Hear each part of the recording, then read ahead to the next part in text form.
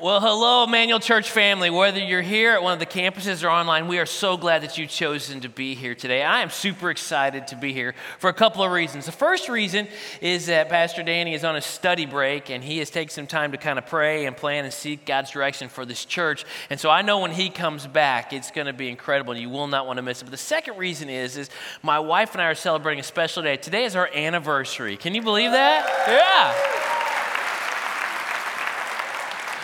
We have been married 29 years, and I always say that I make the two best decisions in my life were Jesus and Jill. I keep it simple. They both start with J, so that's kind of how I roll. So we are so excited to be here, but we are starting a brand new series called God Never Said That.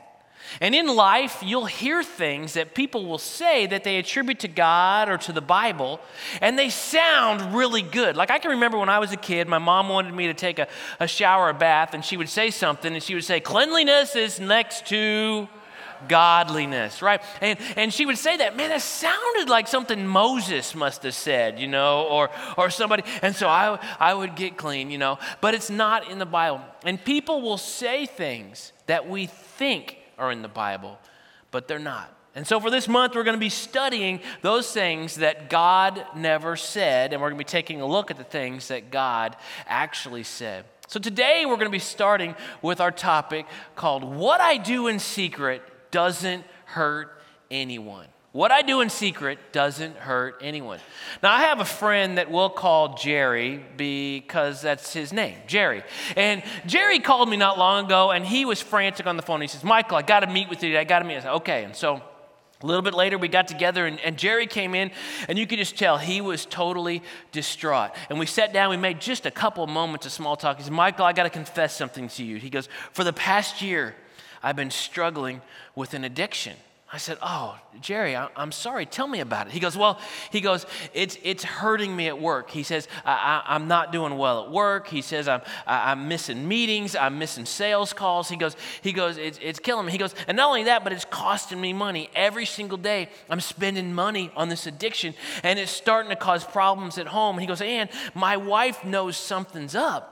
But I don't have the courage to confess to her. So I just keep saying, I'm fine, everything's okay. And so it's kind of caused a big problem in our marriage. He goes, and it's destroying my health. He goes, over the past year, I have gained over 50 pounds. Well, I leaned into Jerry and I said, Jerry, what's going on? He said, Michael, I know you're going to laugh. He goes, but I am addicted to Krispy Kreme donuts. And I don't know if you're familiar with Krispy Kreme donuts. I used to have some stores here in the Indianapolis area, but their mission statement is to make the most awesome glazed donut in the world, and they frankly are nailing it, okay? They come out of the fryer piping hot, and they come down this conveyor belt where they are poured with this liquid sugar glaze on it, and they put them in boxes, and you literally can buy them within a minute of being made, and they're still warm. And so Jerry told me, he said that one day he decided he was going to stop by Krispy Kreme donuts, and he was going to buy a dozen donuts to take to the office to kind of, just show everybody how much he liked them or whatever that is, And so he went in there, and he's staying in line. He realized that was a special day because they were having a 2-for-1 sale. So Jerry bought 2 dozen donuts. Well, he's in his car, and he's got them sitting in the seat next to him, and man, those warm donuts just smelled so good. Some of you are with me, right? Like it's starting to happen here. Yeah, I'm having problems talking a little bit too, because I'm starting to drool a little bit. And so he opened the top box and he took out a donut and he ate it on his way to work. And when he got to work, he looked down and he realized he had eaten 4 of the donuts. So he's like, well, you can't take a half-eaten, a third-eaten dozen of donuts into the office. So he hid it underneath his car seat, and he took the other dozen in, and everybody ate it. Well, all morning, all he could think about was those Krispy Kreme donuts. And so about 10 o'clock, he told his secretary, he said, I forgot my computer in the car. And he went out to the car, and he ate 2 more donuts. When he was coming back from his lunch appointment, he told me, he was thinking, man, you know what would go good with lunch? Dessert. And so he pulls that box out, and he eats 2 more donuts. And as he was heading home for that night, he finished off the entire dozen of donuts. Well, he pulls into his garage, and he realizes he has eaten an entire dozen of donuts. And so he's embarrassed, so he goes into the trash bin, and he buries that Krispy Kreme donut box all the way down in the bottom and closes the lid before he goes into the house. Well, he said all night when he was home with his wife, all he could think about was Krispy Kreme donuts. So the next morning he woke up and he says, you know what I'm gonna do? I'm gonna go to Krispy Kreme, but I'm only gonna get 2 donuts. I'm gonna limit myself to 2 donuts. So he's in there, and at the donut shops, whenever they're frying them, they have this thing that says hot donuts. And I mean, it's on the front sign, and I mean, people are attracted to this place like crazy. So he's standing in line because it's kind of crowded, and he starts doing the math. He goes, you know, if I buy a dozen donuts, it's actually cheaper per donut. So like I'm being a good steward of my money. So he bought a donut, and that day he did the same thing. He ate a dozen donuts. For the past year, every single day, Jerry had found an excuse to sneak out of the office or sneak out of the house and go buy a dozen donuts, and he would eat a dozen Krispy Kreme donuts. In fact, it got so bad near the end that he was gaining weight, had gained over 50 pounds, but he felt like people were going to find out his secret. And so he thought maybe his wife was following him or coworkers. And so what he would do is he would take a different route home from work every night, and he would go to an apartment complex where they had a dumpster or a grocery store with a dumpster, and he would hide the Krispy Kreme donut box in there because if they kept piling up in his home trash, his wife would find out. And so I said to him, I said, Jerry, I said, I can't believe this. I said, what brought this on today? He says, well, my wife, when we woke up this morning, she said, that's it, I've had enough. I've made an appointment with the doctor. He goes, my wife thinks I have a tumor or I have cancer or I'm going to die. And I had to come clean and said, I don't have that. I'm just addicted to Krispy Kreme donuts. Now, we laugh about that. Jerry was not laughing. In fact, we helped him get into an eating disorder support group, and he went to Weight Watchers, and he actually went to some marriage counseling because of what had happened in their marriage, and he's in a really great place now. But it was hard. But here's what I know. As I was telling that story, it's easy to laugh along about a guy that's addicted to glazed donuts.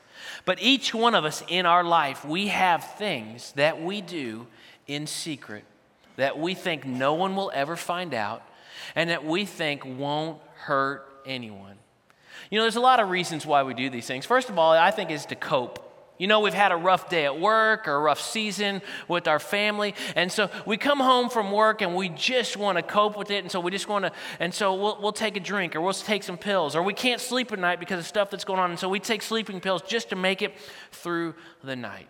Or maybe we've been working so hard, we just say, you know what, I just want to check out. I just want to take some time when I can just get away from it all. And so we will binge watch our favorite show. And we never meant to stay up till 4 a.m., but you know, it was just one episode led to another, and we just did that. Or we will just do things that we'll play online games, or we'll be on our phones or social media way later in the night than we ever thought. And we just kind of do that because we just want to check out. Or maybe we just feel like we deserve some pleasure. You know, we sit there and we look in the refrigerator at that pint of chocolate chip cookie dough ice cream, and we say, it's not going to eat itself. And you know what? I've worked hard, and I've been working out, you know, periodically, annually, and I deserve this. And so we'll just eat the whole thing. Or we'll go on our computers or our tablets and we'll look at pornography. Or we'll have sex with the person that we're dating and not married to just because we feel like it makes me feel good. I deserve this. And we have all these things that we do in secret. But here's the problem, is that when we think, I can do whatever I want as long as it doesn't hurt anybody, it sounds so good, doesn't it? I mean, I'm smart enough. I'm disciplined enough. I'm sneaky enough. No one will ever find out, right? So I can do what I want as long as it doesn't hurt anyone. But let's look at this statement and really take a look at it. The first word I want to look at is the word hurt. Who gets to determine what hurt is? I mean, is it a physical hurt? Is it a relational hurt? I mean, who gets to determine what that is? The next word is anyone. I mean, whatever I'm doing in the privacy of my own home, it doesn't hurt anyone else. But is it hurting me? Am I secluding myself and living such a small life that is taking away from my children? I mean, who is anyone? And the next word is actually used twice, and it's the word I. It says, I can do what I want. We place ourselves at the center of our world.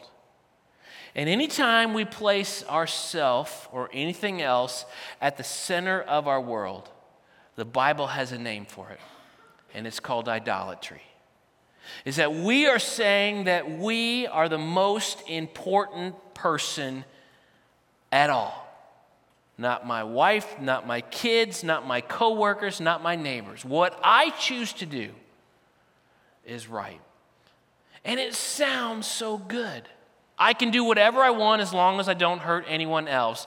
But I believe there are some reasons why this mindset won't work. So let's take a look at 3 reasons why this mindset won't work. The first reason is this: what's on the inside always comes out.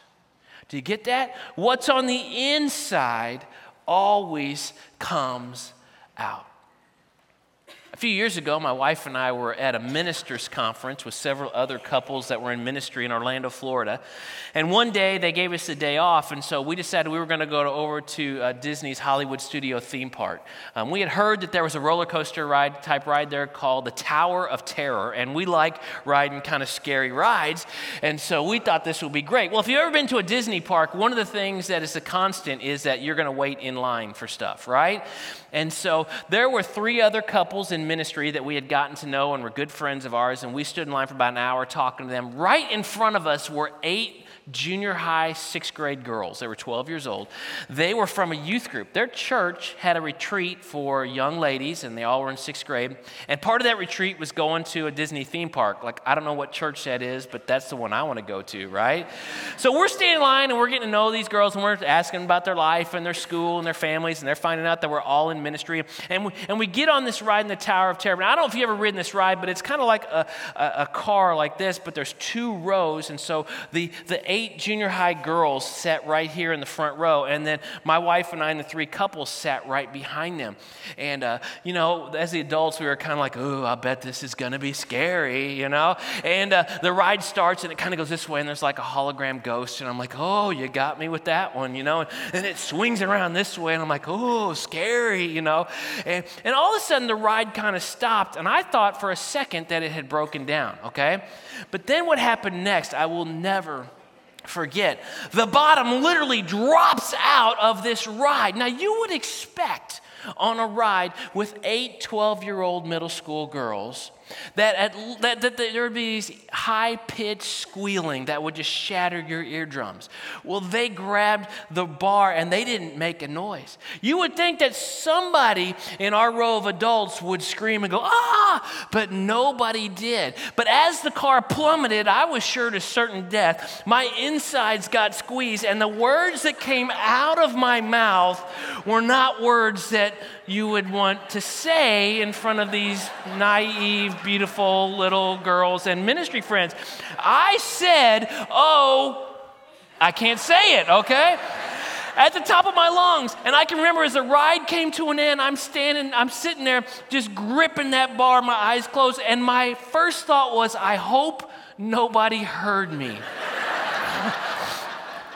And as I started to open one eye, I could feel my wife's laser beam eye just boring into my temple.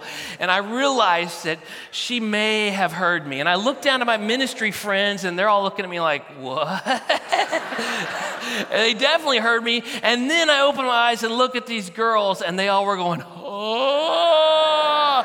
Because what happens is what's on the inside always comes out. You see, I was not a person who cursed, but in my mind, I would say those words. When things would happen, I would, When I got squeezed, it came out. Because what's on the inside always comes out.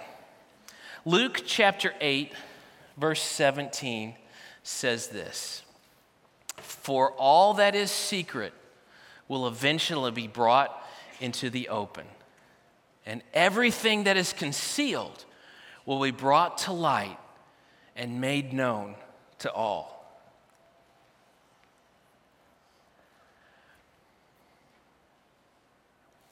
I don't like that verse. Because there's a part of me that thinks that I am smart enough. I am sneaky enough. I'm sharp enough. I'm disciplined enough. I know my way around enough. I've got enough resources that I can handle it. That what I do in secret, I can handle. But as we teach our kids, all God's words are true. And God's word says everything that is concealed will be brought out into the light and be made known. That's true for me. It's true for you. And so the one reason why the mindset of I can do whatever I want as long as it doesn't hurt anybody is false is because it always comes out. The second reason is that God sees it all. God sees it all. We may think we're fooling God, but we're not. In the Old Testament, in Joshua chapter 6, there's a great story of God allowing his people to go into the promised land after they had wandered in the wilderness for 40 years. And one of their first tasks was to overtake the city of Jericho. Now, Jericho was a mighty and a big and a fortified city. And God says, we're going to take this, but we're going to do it in a way that's never been done in the history of warfare before. And so he instructs the people to line up in a certain order, and they're to march in silence around the perimeter of Jericho once a day for 6 days. And then on the seventh day, they're to march around it 7 times. And God said, when I give you the command, I want you to blow the trumpets and I want you to scream, and we're going to see what happens. And when they do that, the walls, the fortifications of Jericho literally fell to the ground, and the children of Israel, their army, was able to rush in and overtake the city.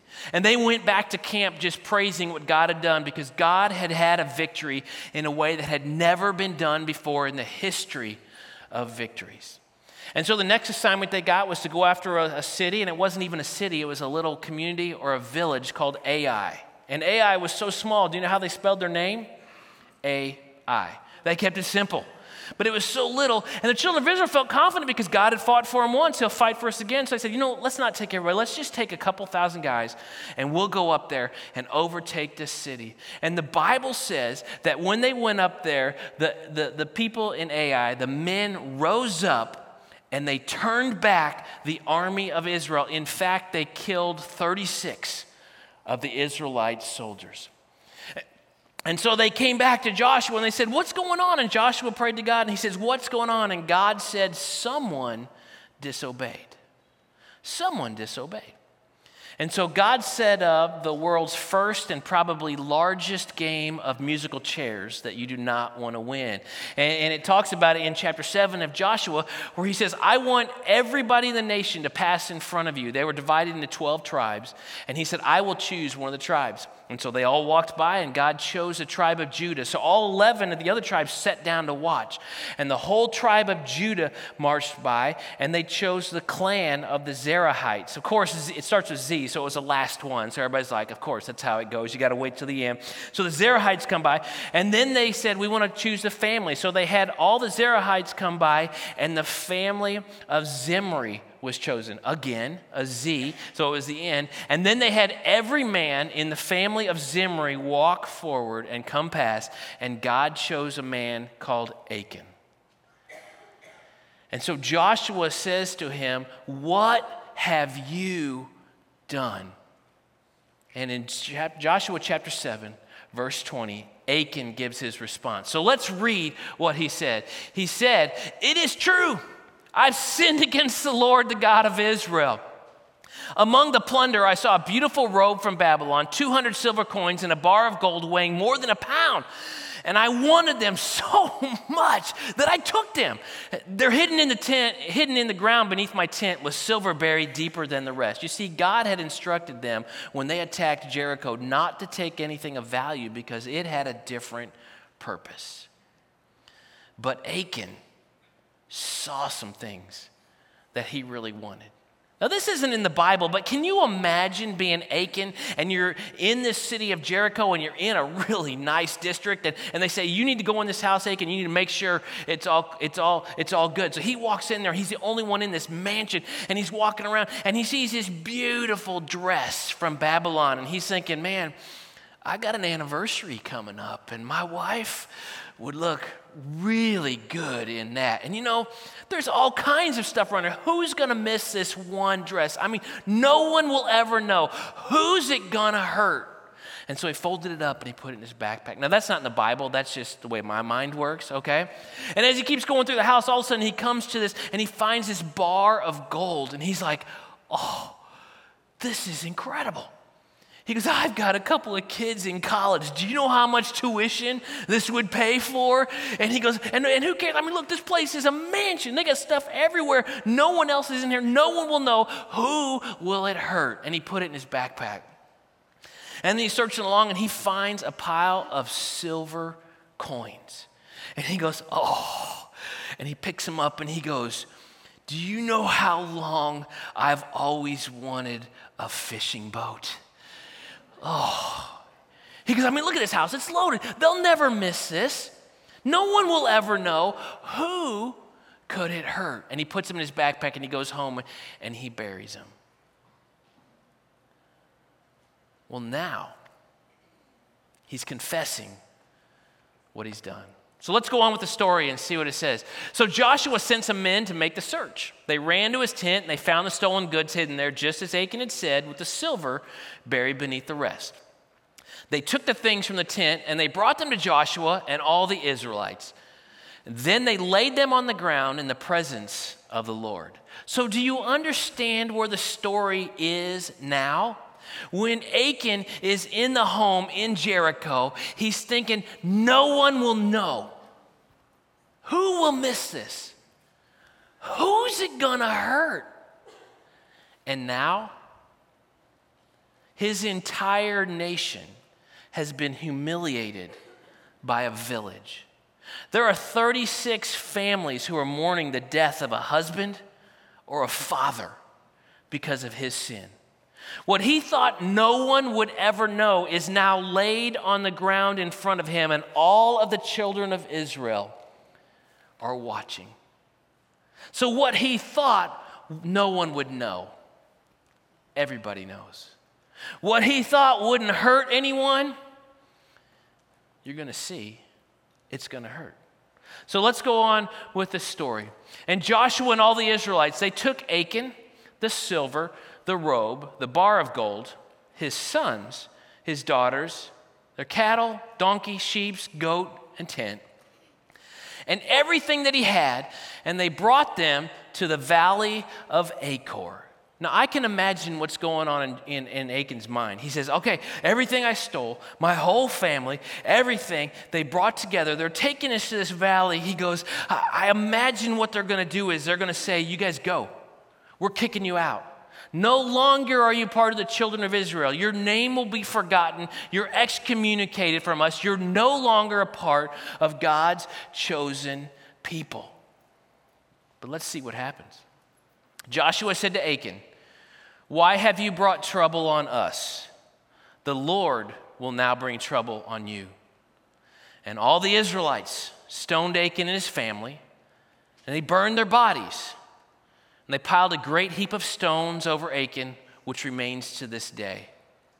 That is why the place has been called the Valley of Trouble ever since. So the Lord was no longer angry.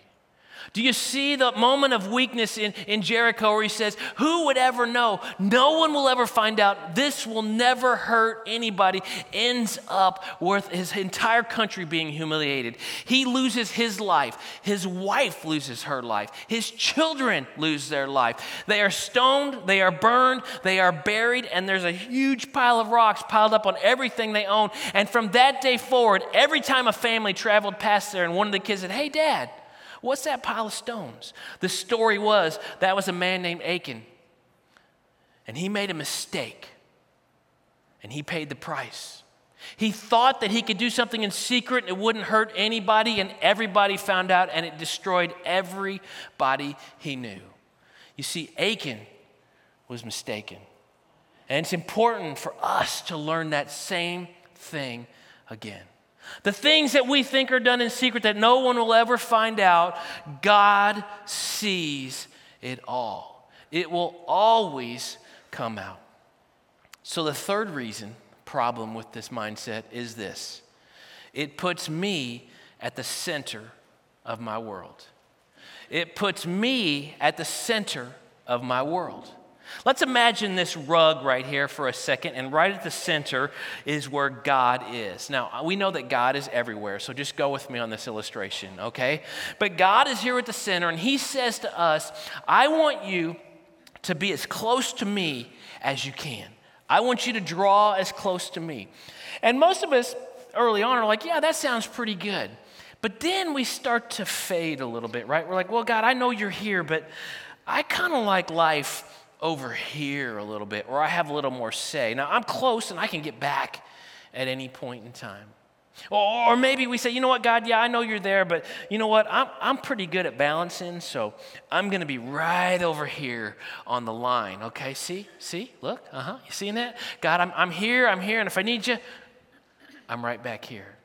Or we say, you know what, God, I've got a lot of friends that I enjoy being with, and they don't exactly know you, and I like doing the things they do. So here's what I'm going to do. I'm going to live 1 foot out here and 1 foot here and just straddle the line. You see, so on the weekends, I can kind of be with my friends, and then, I can come to church and get all churchy with you. Yeah, won't that be good, God? I can do that. I'll live one, or maybe I'll just say, you know what, God, I know you're there. You're a God of love, so I'm just going to live out here.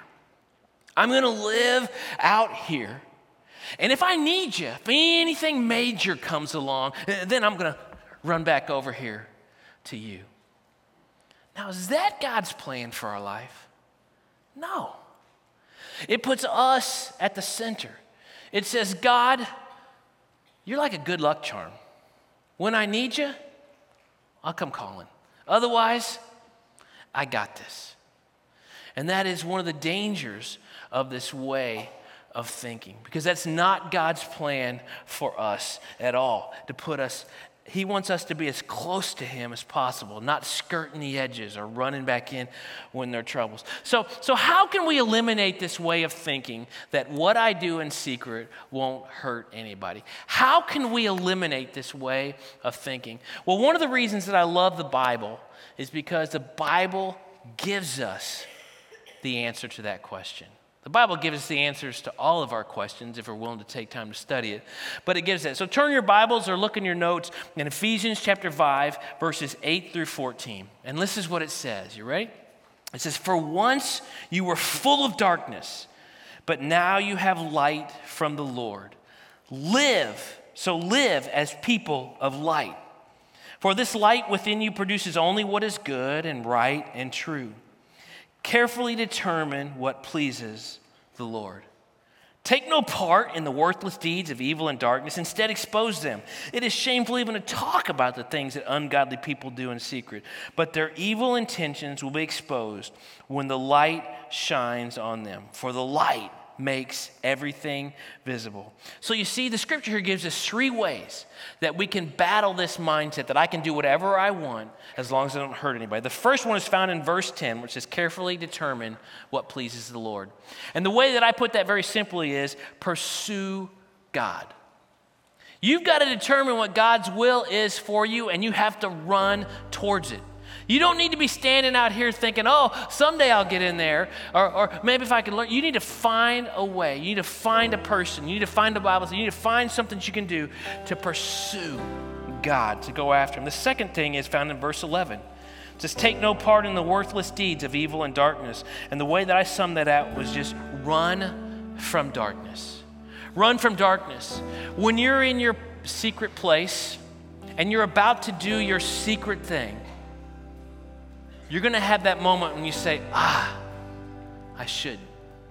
That's your moment. Close the computer. Put away the bottle. Hang up the phone. Distance yourself from that relationship.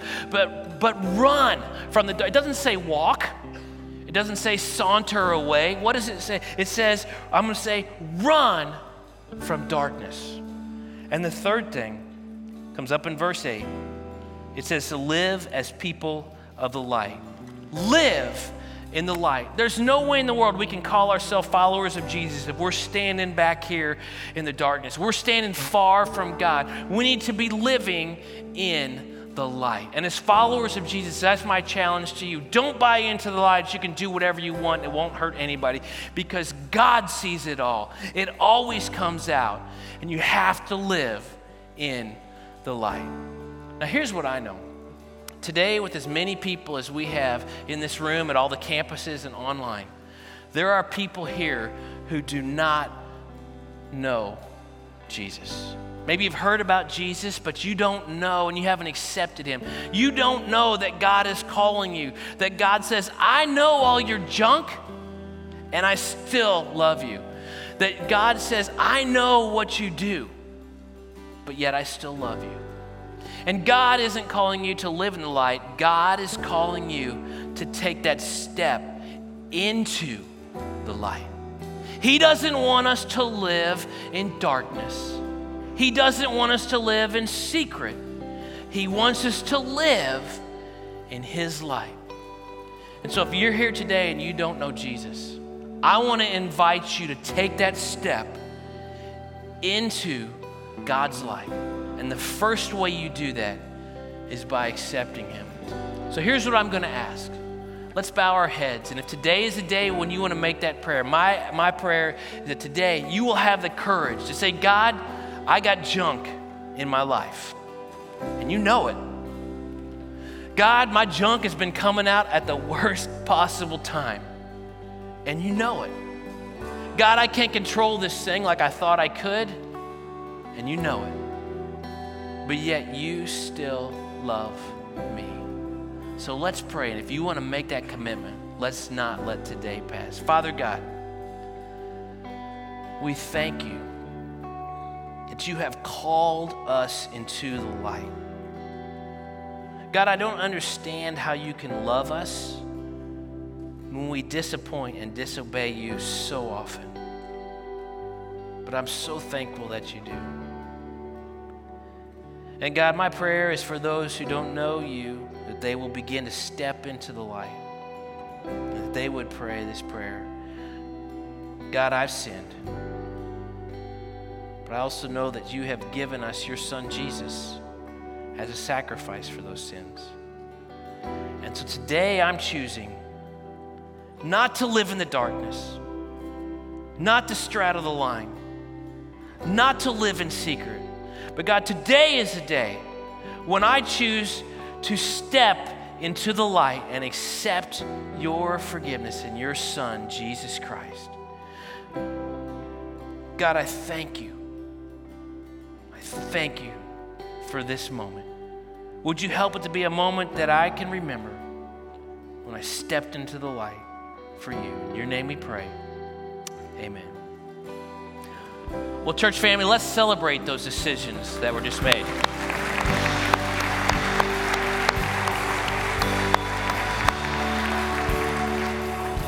If you made that decision today, we have some folks in the back at the starting point counters that would love to be able to talk with you. And they have a gift they want to give you, a New Believer's Bible, which will help you begin that journey of walking in the light and living in the light. It's been a good morning, hasn't it? It's been a good morning. Aren't you glad? Aren't you glad that we have a God that knows all of our secret junk and still loves us? I am. Well, we're going to wrap up this morning. Right now, we want to turn it over to all of our campus pastors as we end our service this morning.